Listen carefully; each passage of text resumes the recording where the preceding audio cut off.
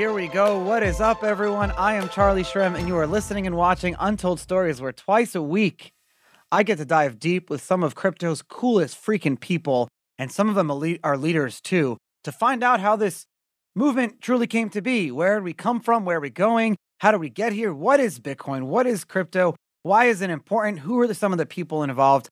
I'm joined today by two amazing people. Patrick Stanley, you're the founder and CEO of Freehold. And when I was doing research of your project, I was like, wow, community as a model, that's actually brilliant. And I'm excited to talk to you about some other topics. I'm also excited to welcome, so thank you for coming on the show today. Oh, my pleasure. Thanks for having me. I'm also excited to welcome my good friend, Phil Lebowski, Filet Mignon. Phil, thanks for coming on the show today as well. No problem. What's up, everybody? Phil, you're like the only Canadian in America right now. Seems to be true. I don't know how you got here. Through Barbados, actually. Well, welcome to sunny Sarasota, Florida, and it's good to have you, and it's good to have everyone. You've been doing a lot of OTC work, like crypto and people buying and selling. I see on your phone you're doing it all the time. You have people buying and selling and getting involved. You're like a man on the ground, so it's great to have some of your insight. Patrick, you embarked on one of the boldest crypto-related ideas I have ever seen in the space. And not only coming up with a whole new consensus algorithm that is community-driven, it's not based on proof of stake, it goes even farther. And I'll be honest with you, I am not a believer in proof of stake. There, I've said it. My mind is open. I'm a big fan of proof of work, but proof of stake, I still believe that it's proof of stake. The whole model could potentially defy the law of physics. That's why one of the reasons it doesn't work. But what you came up with here, the ability for people to earn Bitcoin instead of always having to buy it all the time, because that message changed. Why did you see that as a problem? And then what did you decide to do? Yeah, well, first, just to make sure I'm super clear, I didn't invent any specific consensus mechanism, but I did essentially formulate a new model for getting folks to earn cryptocurrency as a way of working for a project. So if you kind of squint your eyes, blockchains sort of look like a cap table register where you're able to give shares, like ownership in a specific idea or startup. But the reality is, when you actually look at the people who own cryptocurrency, most of them are actually just free riders. They buy cryptocurrency and then hope that a small group of people will make it more valuable and more useful.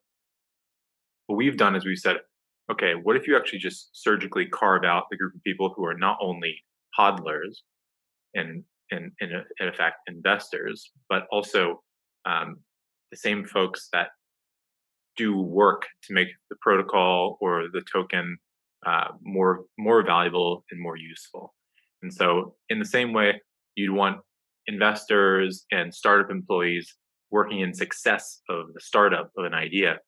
What we're trying to do here is we're trying to create a new business model whereby community founders leverage their community in a very economical and sort of potent way, instead of necessarily having to go to Sandhill Road, raise millions of dollars, and then just hire like 3 to 5 people. So the difference between, let's say, doing business development or sales with 300 people, like community members who have skin in the game, who can create a formal system for making out-group arguments to convert people into integrating your crypto, into building with your crypto, or just holding your crypto, I think is a much more powerful model. And I think I'm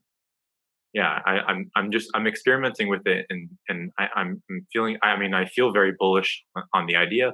So far, we have a lot of traction, and I can tell you more.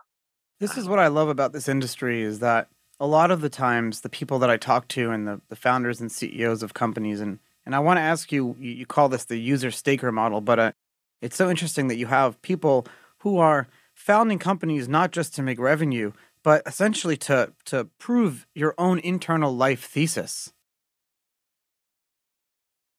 Yeah, sure. I mean, I think there's definitely a balance between like building something that's cool and building something that's needed. Um, when I think about, I mean, the cool aspect of this is, um, when you think about company formation, you think about something like Facebook.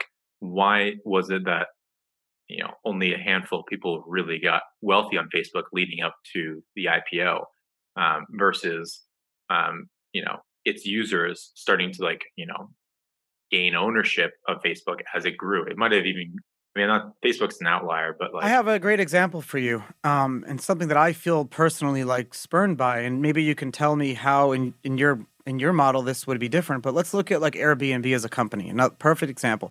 They're about to go through an IPO. They're actually in the underwriting stages. Airbnb's built on their community. I mean, they were probably one of the first companies outside of crypto to realize very early on that their community of hosts and guests, but really hosts, would really make up their whole business model is that community of hosts. I'm a super host actually. I have 2 units and I'm dedicated. I don't host on any other platforms. I don't go on a VRBO HomeAway. I'm loyal to Airbnb and Airbnb repays that loyalty. But here's your perfect example. They have an IPO. Airbnb emails me saying, "Hey, as a host, you can have up to a $500 pre-IPO shares." I'm like, yeah, okay, what am I? $500, like, what is that going to do for me? Here, I made Airbnb to where it is today. I want to have a stake in its future. And then they tell me that it's oversubscribed and I can't even be involved. I'm pissed off. Here I am. When you search Sarasota, Florida, my 2 units are the first 2 units that come up. I'm undying loyalty to Airbnb, a company. But where's the reward? How with Freehold, if like this all was a different world that we lived in and everything started in new and fresh, how could a company like that potentially or an influencer who started a company like that or a project or idea kind of like keep their hosts or their users or their everyone happy? yeah, sure. I mean, well, with the Airbnb model, what they have is data lock-in and their rating system. Um, so those are the things that keep. I mean, obviously they have like good Yeah, UX, right? But they have a network the effect. rating system.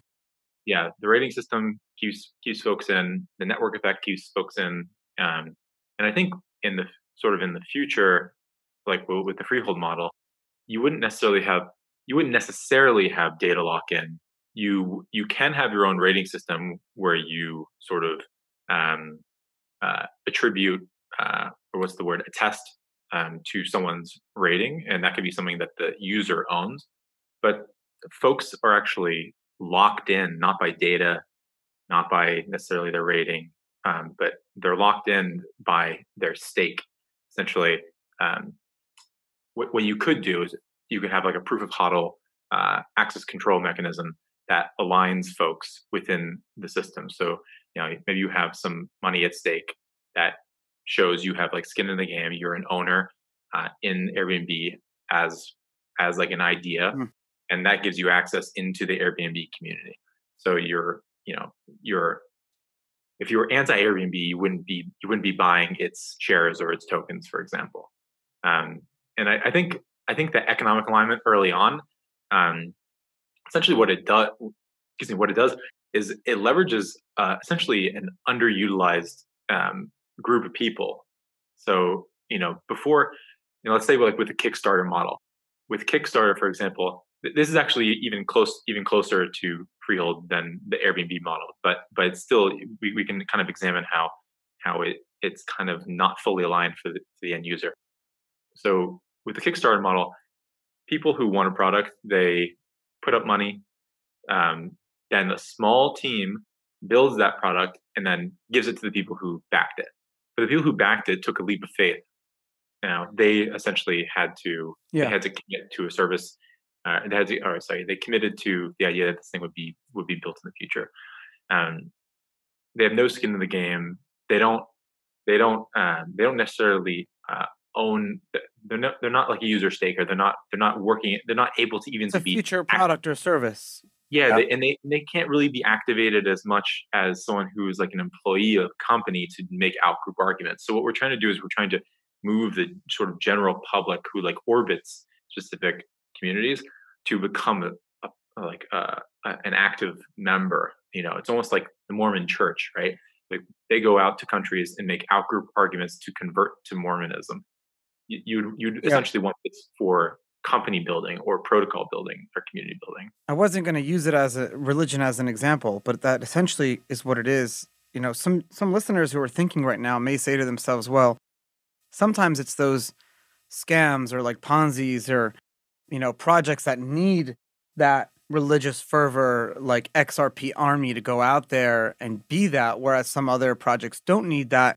What you're saying is that regardless, every company or every project or every founder or really any service needs to take control and be in relationship on both ways with its community. Yeah, definitely. I think essentially leveraging community is leveraging code, capital, and media, and those are very very high leverage sort of aspects to leverage. The problem is most startups don't necessarily do that, and most startups don't include the community in a way that gives them skin in the game. We developed something that's I've done a Google search on this. I haven't seen it anywhere. We've developed something that I find very interesting within Freehold. We call it HODL score. And so what it does is it tracks the earnings of folks that have earned within a Freehold. So you can see how much someone earned, but then it also tracks how much and how long they've hodled for. It's almost like the the mirror image of a credit score, except for it tracks earnings and assets. And I think this is like a potentially good way to create labor markets in the future. It's a great thing. In fact, I've talked about it on this show back in the 2017 days. One of my internal spreadsheets on rating a project that I was going to put some money in was this like community sub-score. And I almost want to like go through it with you because you've probably looked at dozens of projects and companies and communities. So maybe I can kind of pick your brain on what you look at as successful versus not successful. But one of the things that I looked at, a metric that I looked at, I called it TIL, token investor loyalty.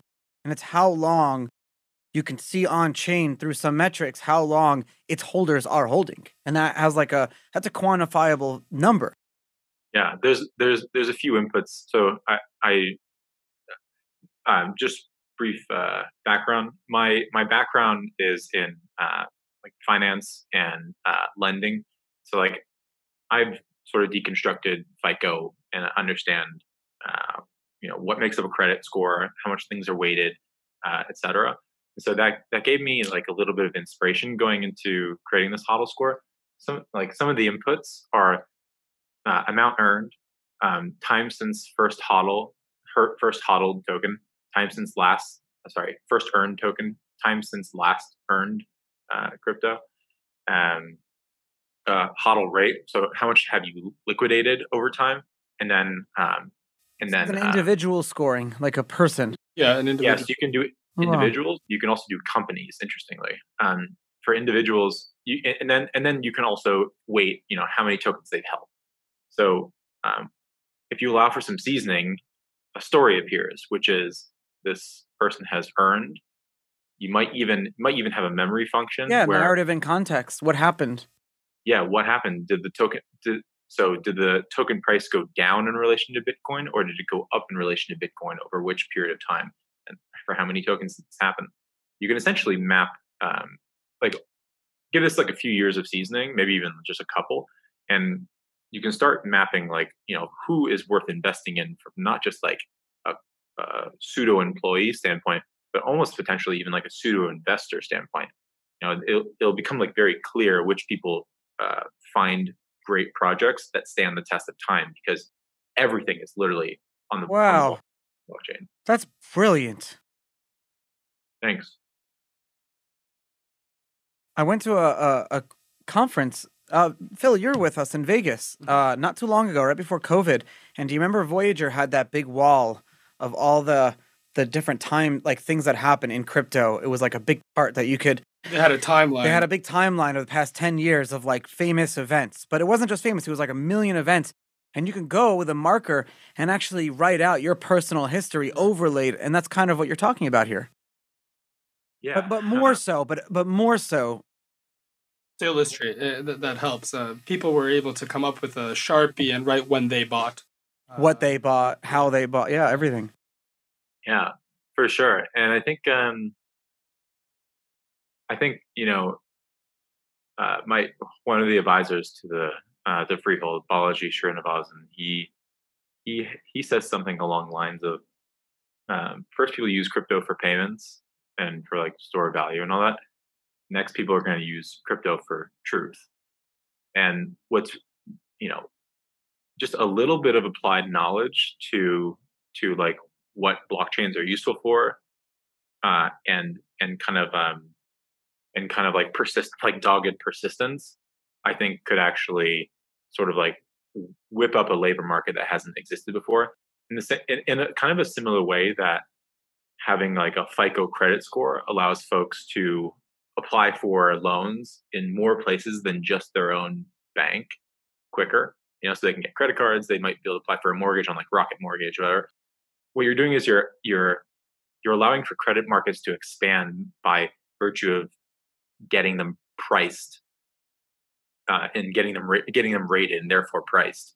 How do you sort of underwrite this? It's like a tool to make decisions easier.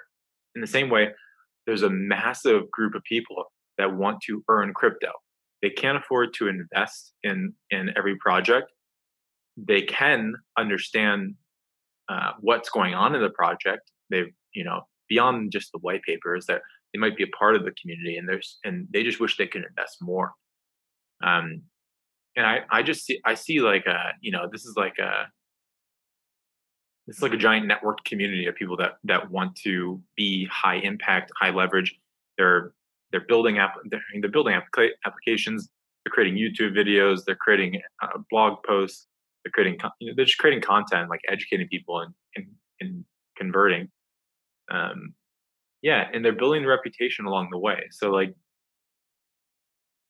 someone I kind of have the scale on a very similar scale to what you would think is like a good credit score versus bad credit score. So like an 850 HODL score is like you're an insane league. Oh, you In kept the same scoring mechanism as FICO? I didn't keep the same scoring mechanism, TM, but But like I the number range or the whatever. numbers, yeah, the numbers are within the same range, just so people could understand. Okay, if I have a 650, I still haven't figured out my damn credit score. I got some work to do. If you want to talk about that after the podcast, I'm happy to help you. There are No, some I write letters because I have like wait, what? well, well, first I of read all, letters. I went What to I prison for 2 years, so like Yeah, I yeah, had this whole like hang like a cliffhanger. All the collectors were like, "What the hell happened to him?" So then they yeah, just killed my credit, but like for like $84 cell phone bill, and so I spent years on the phone with these companies. Like I went to jail. Please, yeah. I will pay it in full. Just take it off my credit score. I can't And, open up and the my own rabbi and the bank account. rabbi was like, no, Yeah, no. you owe this debt. Some lady on the phone, even though you owed it, she's like, "You're being punished for paying it late." Yeah. I said, "I went to jail. Please." Yeah, Even I if mean, you yeah. paying on We, your we don't necessarily need to go through old stuff, but I was around during that time, and that was How did you that get was into crypto? Yeah, tell me the backstory. yeah, yeah. Good good segue. You know, when I just graduated from university, and I had not really gone down the rabbit hole of what makes money. And so that was kind of, I think a lot of people have the same story. They found out about Bitcoin, started questioning, you know, they started questioning things like, why does the Fed get to create money whenever it wants to? Is this Bitcoin kind of like a lower entropy carrier of information, and therefore maybe a good sort of substrate to Oh, that's a build, good. kind of like like a new network state or an internet society on. And I still think that is the case. But some of the folks that introduced me were Andreas Antonopoulos and you. I'd Oh, say awesome. like probably half of the educational material I first got exposed to was talks that you had given. I think you did a really great job of regardless of whether Bitcoin as money as like unit of exchange is still the same narrative. You did a great job of converting people into Bitcoin, and appreciating it for what it is. So I have a lot. I have you to thank for getting into this industry. I appreciate it. Thank you for telling me that, because I appreciate it. Yeah. Thank you, Charlie. Same goes for me. Thank you, Phil. I guess I was lucky to be in the right place at the right time. And every morning I think a little bit more about this. And I think it was because I found Bitcoin and I found Satoshi, and those that very small, very fervent Bitcoin community back then. And when I mean fervent, I mean like borderline crypto anarchist, anarcho capitalist. Now we say crypto anarchist, but at a time when I had just been excommunicated from a community that I was born and raised from. So I was like searching for a community to attach myself to. And this was that community. It didn't just become, and maybe you can dissect this because you study community, but it didn't just become a community of friends and people that I can work with and bounce ideas off of. But Bitcoin and crypto, or Bitcoin, what crypto became, but Bitcoin at first became my family. And in fact, Roger Ver was my father. Eric Voorhees, my big brother. Some people be my cousins and my uncles and aunts, and I would look up to some people as grandparents. David Schwartz from Ripple, it's my grandpa or whatever. So like, I can make fun of Ripple because they're my friend started it. I always say Vitalik is my little brother. All these. I remember literally teaching Vitalik how to eat lobster in a New York, like he didn't know how. The guy founded Ethereum. He'd never done a lobster before. I'm sure he knows how to eat lobster. Yeah, I think he knows how to eat lobster now. But these were crazy years back then. Especially the community was a lot tighter because it was survival, and it was all or nothing. It still is for me, all or nothing. Yeah, like I definitely can appreciate that. I feel like it was, it was, and I mean, still is to a certain degree, but definitely more back then. It was a bunch of fringe characters. Yeah, And it was like the land of misfit toys, and kind of hyper. I'd say like there were like some hyper libertarian kind of folks. There were hyper idealistic folks. But what when you read books about like homebrew computer club, there's some interesting quotes in there that really seem similar to today. you mentioned something. You said what makes money, and it's something that everyone is still trying to figure out. Phil's thinking about it right now. I'm thinking about it. But in terms of what makes money, or better yet, what makes crypto? What makes crypto? And that's what I'm trying to understand, because you're talking about thousands of years of value in his money is hardwired into our brains, or even like hundreds of years in this country. And then it's always been known that value can only be two things. Value can be created by a market, by people, over the course of a very long period of time, and has many years of bedrock and foundation. Or money could be by federal decree, fiat, and we all know that works or doesn't work or whatever. But that's what money is, to me at least. How is it that we've created such like that small group of misfits, of geeks and nerds and weirdos in the past 10 years have created this new global money? Like, Phil, what do you think? I mean, no one really knows where this is all going. And I think in the last bull run, in the last couple of months, we're finally starting to catch the attention of people that are regulating us. And I think that's what really makes money nowadays. That clarity, yeah. Before, I believe, the 70s, we were based on the gold standard. We're not anymore. The only reason we believe in the $100 bill is because we all believe in it. Nixon really screwed us all with that and pulling us off that gold standard. Right. Depends what school of thought you're with. I mean, there's neoliberals now that I think they call it... MMT? Yeah, exactly. I was Yeah. just reading a book called Money by. Anyways, I saw a school of thought that said that we value money too high, and what America should do is triple the money supply very quickly. yeah, and they Just could just print it whenever they want. debate this a theory says that the US should just debase its currency and flood the world with dollars because the world will have no alternative to have to use the dollars, and the flooding of dollars will create this accelerated hyper growth K-shaped situation where the haves will have a shit ton more and the have-nots will have nothing.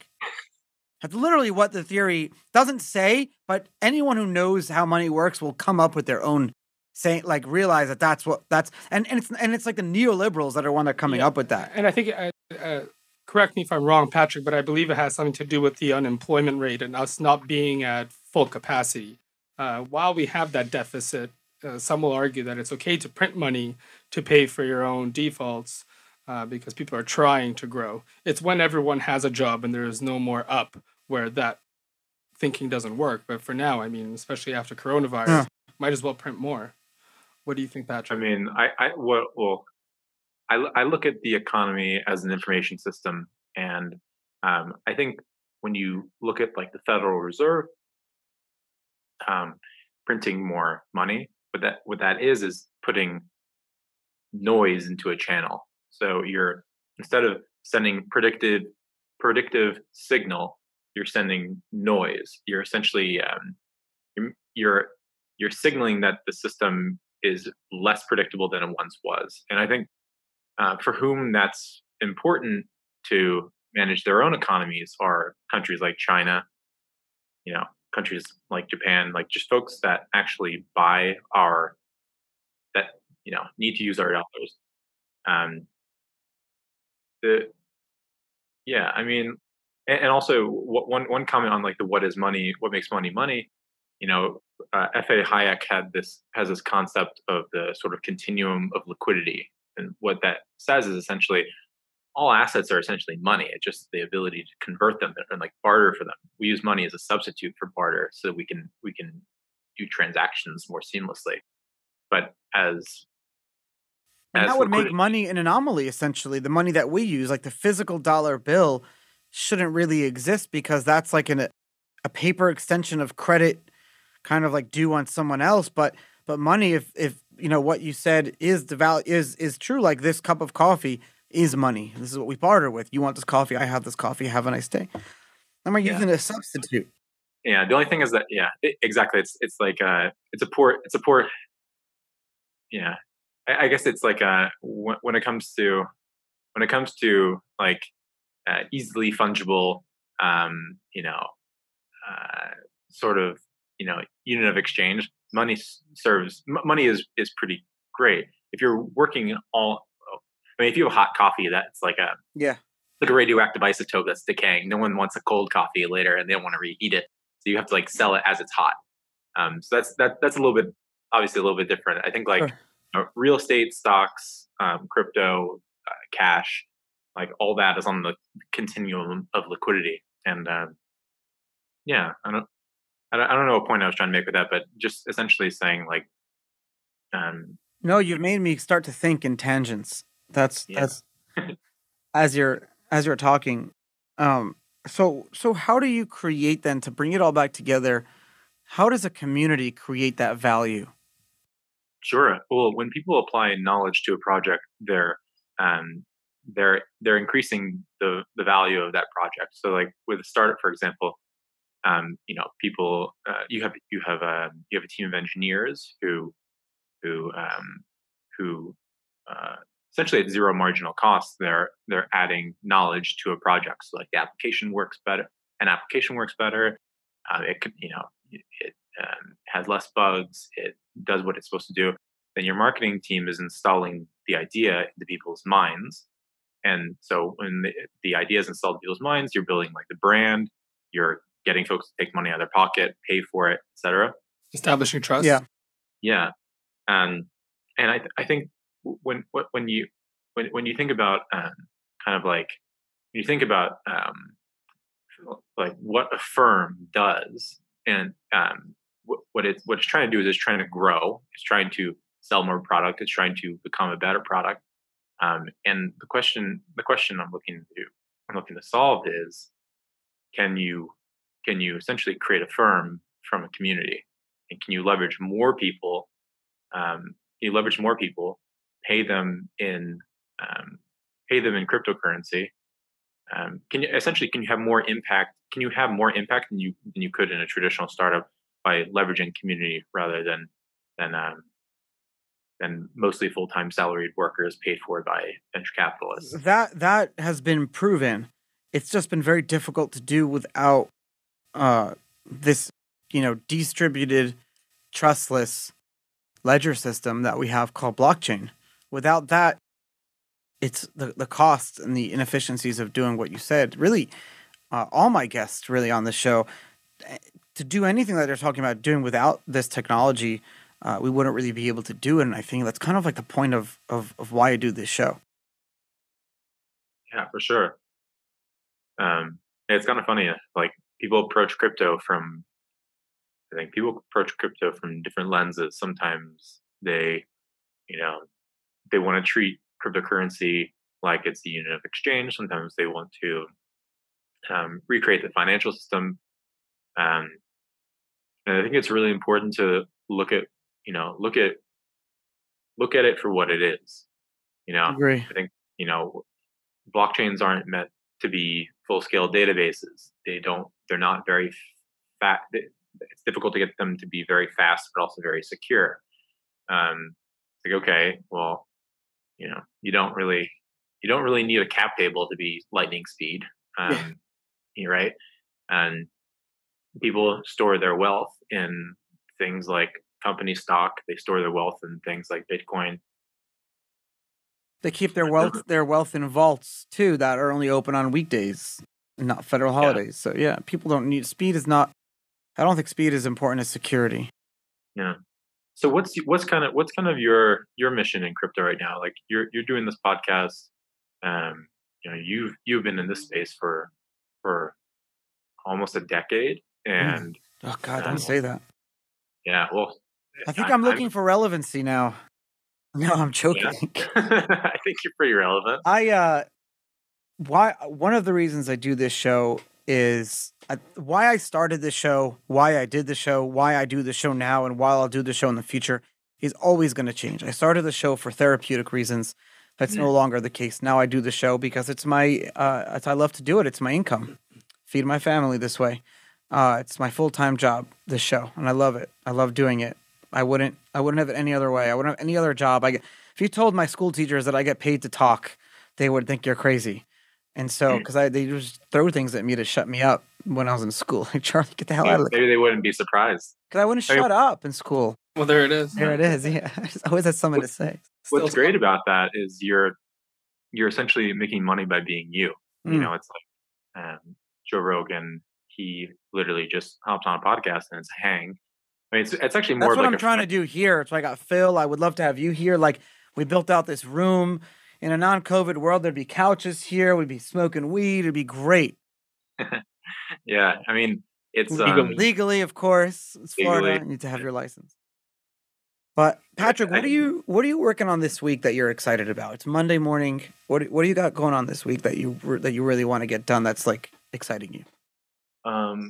yeah. So I'm onboarding a ton of freeholders. So I'm doing like Oh, it's a outreach. great name, Freeholders. Yeah. Thank you. Tell us Um, where you got yeah. So after you tell us, and I'm gonna get yelled at for not letting you speak, but after you tell us what you're working on this week, tell us where you got the name of the company. oh sure. Yeah. Well, we'll definitely get to that. So yeah, so this week I'm onboarding a ton of freeholders.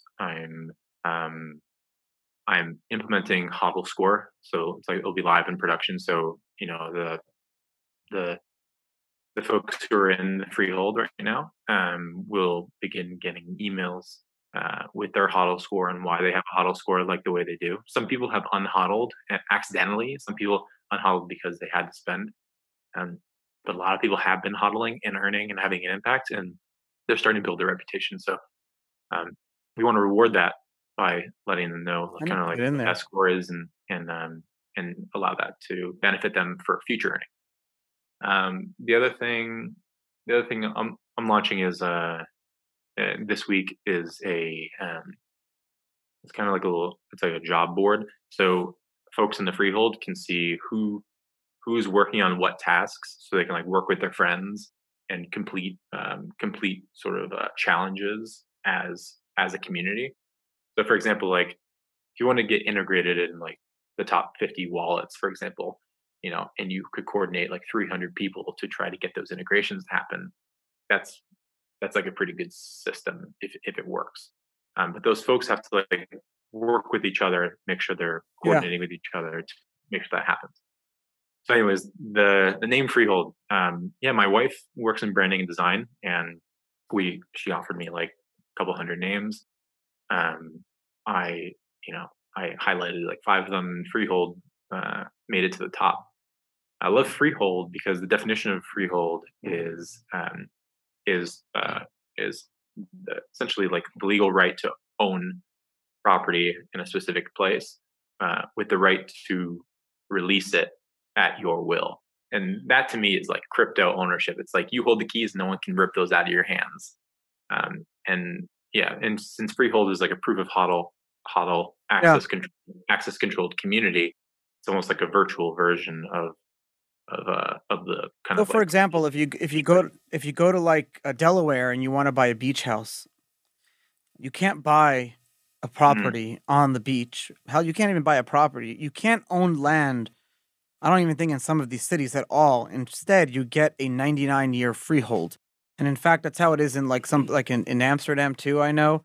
What that's like a leasehold. It's like a leasehold. All And now- property in China is freehold. Oh, I didn't know that. Yeah. I always assume, my ignorance assume that you can own land. There's only one way. You buy a piece of land, you own it, as long as you pay property taxes on it. They own it for 99 years. All land in something like China? I didn't know that.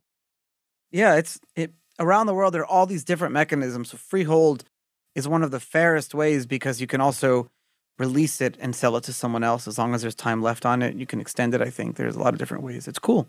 In theory, it belongs to the people. It belongs to the people with access to the person. Right. Yeah, in theory. Yeah, that's like I mean, ownership of land is an illusion. Like governments can just take it away from you at any point. I'd say like crypto is actually more easily owned by individuals than land. It's harder to pry it from your cold dead hand. True. The I was gonna comment. Yeah, so like leasehold, I believe is kind of like you don't have full ownership. Someone can take it from you. You're kind of like leasing. Freehold is you own the land and really no one can take it away from you. That's like the pure freehold concept. Patrick, thank you so much for coming on Untold Stories today and teaching us about freehold and our views on money. I think there was a point where the three of us were just silent thinking about something that you said. I love when that happens. Thank you. Me too. I love learning too. I appreciate thanks for having me on the podcast. This is great. And thanks for all the work you've done, getting folks onboarded into Bitcoin, especially crypto generally. Thank you. Thank you, Patrick. Take care, guys.